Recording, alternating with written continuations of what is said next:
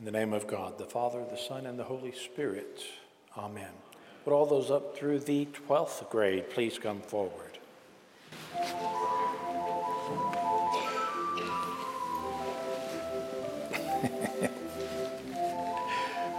got a head start. You what? Got a head start. You got a head start. I know each other.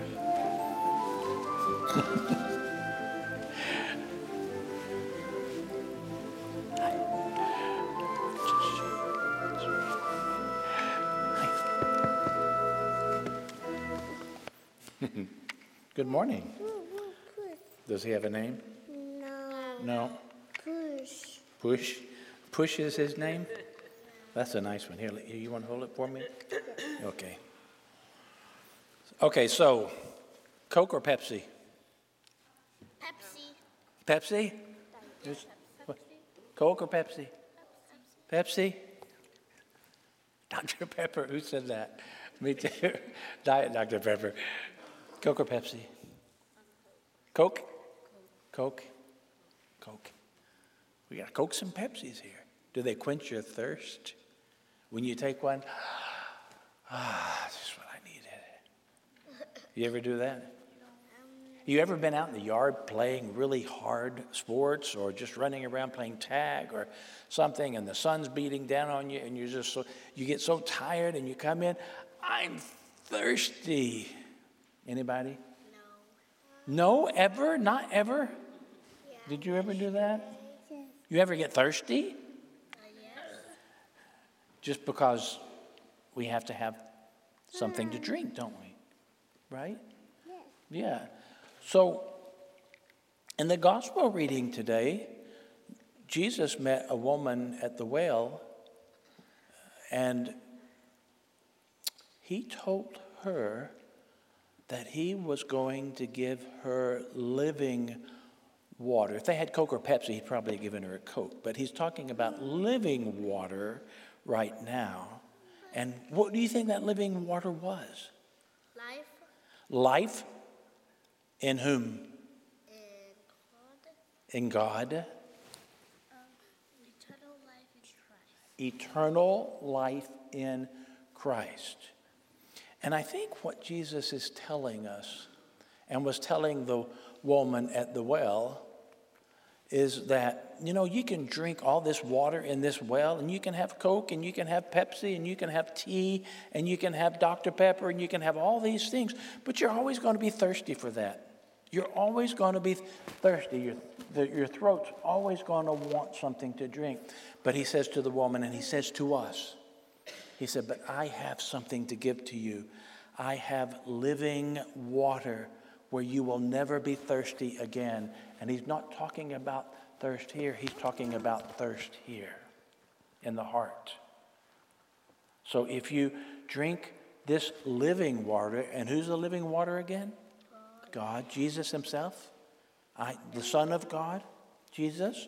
So if you drink of me, then you will never, ever be thirsty again, because I will satisfy everything that you desire, Jesus says. And so when we come to church on Sunday mornings, we drink the living water from the chalice, don't we? We believe that is the real presence of Jesus. He gives himself to us that way. And so we come to be nourished and we come to be fed. Every Sunday we come to church. He gives himself to us. He gives himself to us in the reading of the Bible, doesn't he? But when we hear and we pray and we receive, he's giving himself to us, his words, his truth. And then he gives himself to us in the bread and the wine, doesn't he? So he's constantly doing everything he can to show that he is the living water. He's going to satisfy everything that we need. That's who God is. He gives us everything we need. So believe that. Remember that and practice that, okay? All right. If you want to get a packet from Mr. Music over there, you can go get a packet in color and go back to your pews with your parents or grandparents while we listen to Deacon Kathy. Whoa, missed. One more time. Thank you.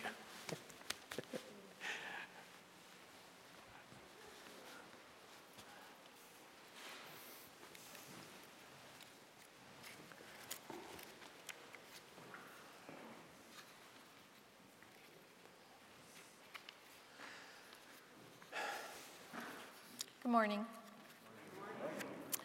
As I've done, oh, sorry, I thought everybody had gone.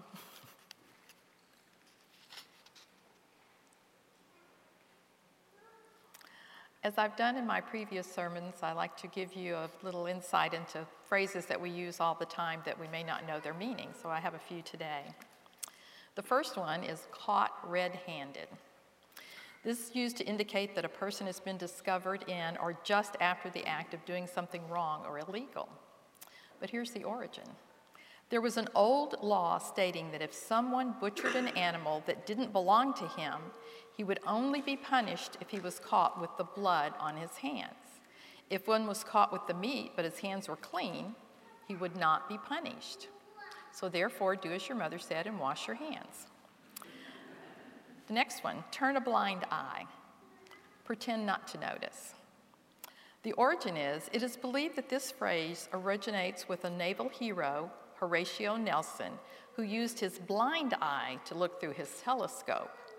This way, he was able to avoid signals from his superior who wanted him to withdraw from battle. He attacked nevertheless and was victorious. Give the cold shoulder. We've probably all done that once in a while. Reject or be deliberately unfriendly to. This saying that is currently considered to describe someone rude was actually considered an act of politeness. During the medieval times in England, after everyone was done feasting, the host would give all of his guests a cold piece of meat from the shoulder of a beef or pork as a way of showing that it was time for everyone to leave. So I'm not sure if that's polite or not, but I guess they got the point, and I guess they got free meat, so, can't turn that down. In today's gospel, we heard the story of Jesus' encounter with a woman in Samaria. Samaria was not a place that the Jews in that time period would normally have visited. The Samaritans were considered half-breeds by most Jews. This was because in 722 BC, the Assyrians had conquered Samaria, the capital of the northern kingdom of Israel.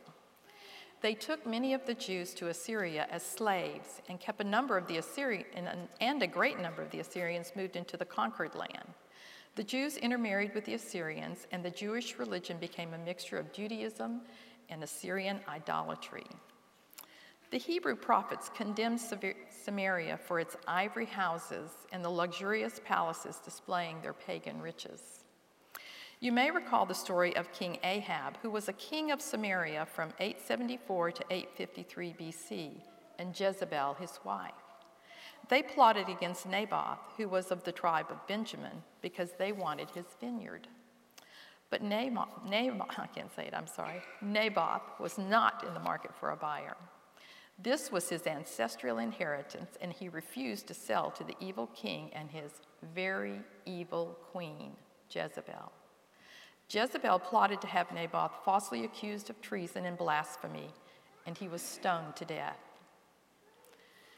Ahab got his vineyard. 1 Kings 16:30 says that Ahab, son of Omri, did more evil in the eyes of the Lord than any of those before him. This is only part of the story of the enmity between the two cultures. The Samaritans had even built their own temple in Mount Gerizim, which is believed to be the site of the altar where Abraham prepared his own son Isaac for sacrifice. You can see how the Jewish people chose to keep their distance from that part of the country. So now here we are many years later in Samaria with Jesus and his disciples. They were on their way to Galilee, so it must have made sense to travel through Samaria rather than go around it as other Jews would have done. It would save them almost a week of traveling as they were walking on foot, as was their custom. Now, most Jews would have taken the longer route east of the River Jordan, not because they didn't like the Samaritans. No, they hated them. But we all know that Jesus didn't always do what was customary. They came to a town in Samaria called Sychar, near the plot of ground that Jacob had given to his son Joseph. Jacob's well was located there, and Jesus, tired from the long journey, sat down by the well. It was about the 6th hour, which meant it was about noon, the hottest part of the day. John is the only one of the Gospels that mentions this well. Today, we don't know exactly where Jacob's well is, but there is a well at Tel Balata in the Palestine area of ancient origin that is now inside the church of St. Photina. This church was originally built in AD 380. Photina is the name traditionally given by the Orthodox Church to the Samaritan woman in our story today. Through the years, the church was destroyed a number of times by natural and military forces. The church and the well can be visited today at the West Bank. Whether this is truly the well in today's gospel, we don't know, but our gospel today does tell us about an unnamed woman who came to draw water from Jacob's well. Jesus had just arrived and is seated by the well, all alone. The disciples have gone to the town to find food for them all. Jesus does not seem to be a bit surprised to find a woman all by herself in the heat of the day coming to draw water. On the surface, this seems to be a normal occurrence, but in fact, it is not. The normal time to come would be in the cool of the evening with the rest of the women of the town. I can just imagine the chattering and maybe even some of the gossiping as the women gathered and one by one filled their water jars. Then they would carry the heavy jars back to the village.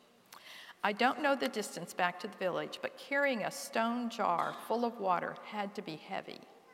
This was something they did every day.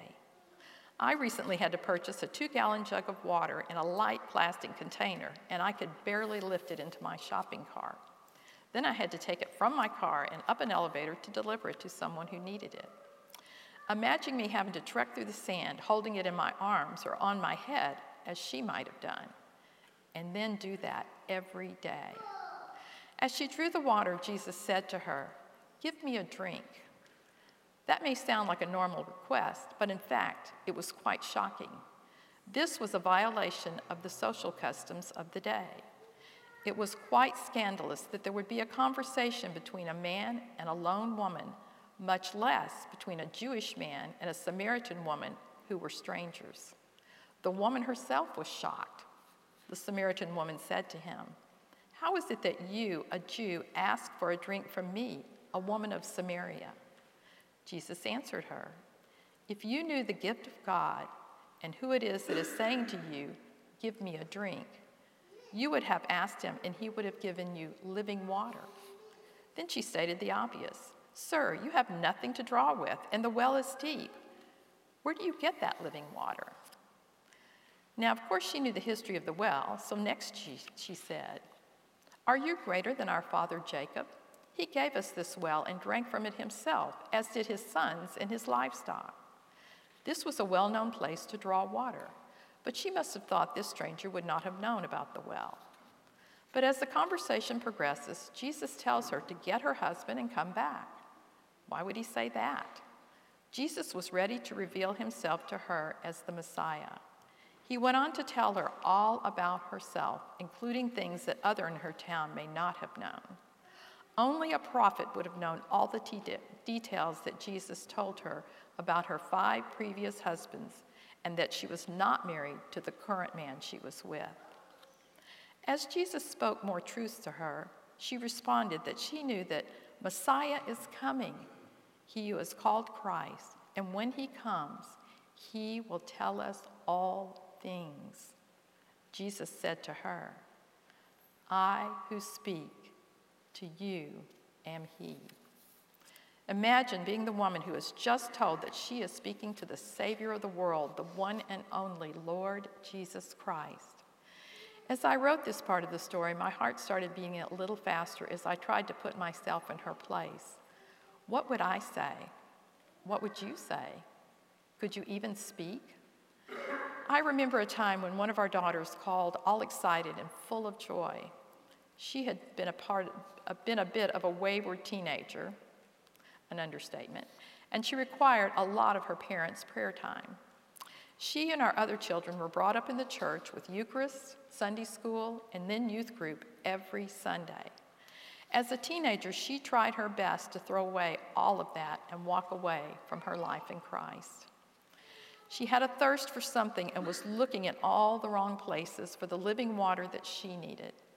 But one night, she called me all excited to tell me about her newfound life. She had recently broken up with her current boyfriend, and the breakup crushed her. He was the one. How was she going to survive without him? The night it happened, she called her home phone. This was long before cell phones. I was not at home at the time, but her dad answered. Through her tears, she poured out her heart to him, and he encouraged her to talk to Jesus and pour her heart out to him. Jim knew that she needed Jesus in her life. For once, she listened to parental advice and spent the night crying and praying as she talked to Jesus. She later told me that she fell asleep and had the most wonderful and peaceful night that she could remember. This started her journey to becoming the wonderful, strong Christian woman she is today. She uses her experiences to teach women, young and old, how Jesus gave her a new life, just as he did for the Samaritan woman. As our gospel story continues, the Samaritan woman has just been told that she is speaking to Jesus, the Christ. But before she had a chance to say anything, the disciples came back. They were shocked that Jesus was speaking to this woman. You would think by now the out-of-the-ordinary things that Jesus said or did would not have disturbed them. To their credit, they did not say anything, but you can imagine the looks that they gave each other and maybe a few inaudible whispers. Or maybe by now they were used to Jesus stepping outside the box. Next, John tells us that the woman left her jar and ran back to her village and told them, "Come and see a man who told me everything I did. Can this be the Christ?" So they left the town to go and see this man. Now, why would the townspeople pay any attention to what this woman said? Just a short while ago, she did all she could to avoid encountering anyone from the town. But now she is filled with a new and joyous life, and she can't wait to share it. Do we do that? Do we share what we know about Jesus and how he is working in our lives? Isn't that what we should be doing? After the woman left, the disciples urged Jesus to eat, but Jesus wasn't interested in their offerings. "My food," said Jesus, "is to do the will of him who sent me and to finish his work." Here was a harvest right in front of their eyes, and he wanted to make sure his disciples saw that field. Do we see the harvest right before our eyes? Are we willing to take what we know out into the world and let those who do not know Jesus know the good news? Sometimes we are so ensconced in our own Christianity, we do not see that there are still many in our own part of the world who do not know him. Let's put down our water jars and run until we find someone to share our story of how Jesus found us, how he knows us and loves us, how he can know and love them too. There is a harvest right before our eyes. Will you be one to reap the harvest by telling your story? If each of us just shared with one other person that does not know Jesus, think of how big a harvest that might be. So please, put down your water jar and run. In the name of the Lord.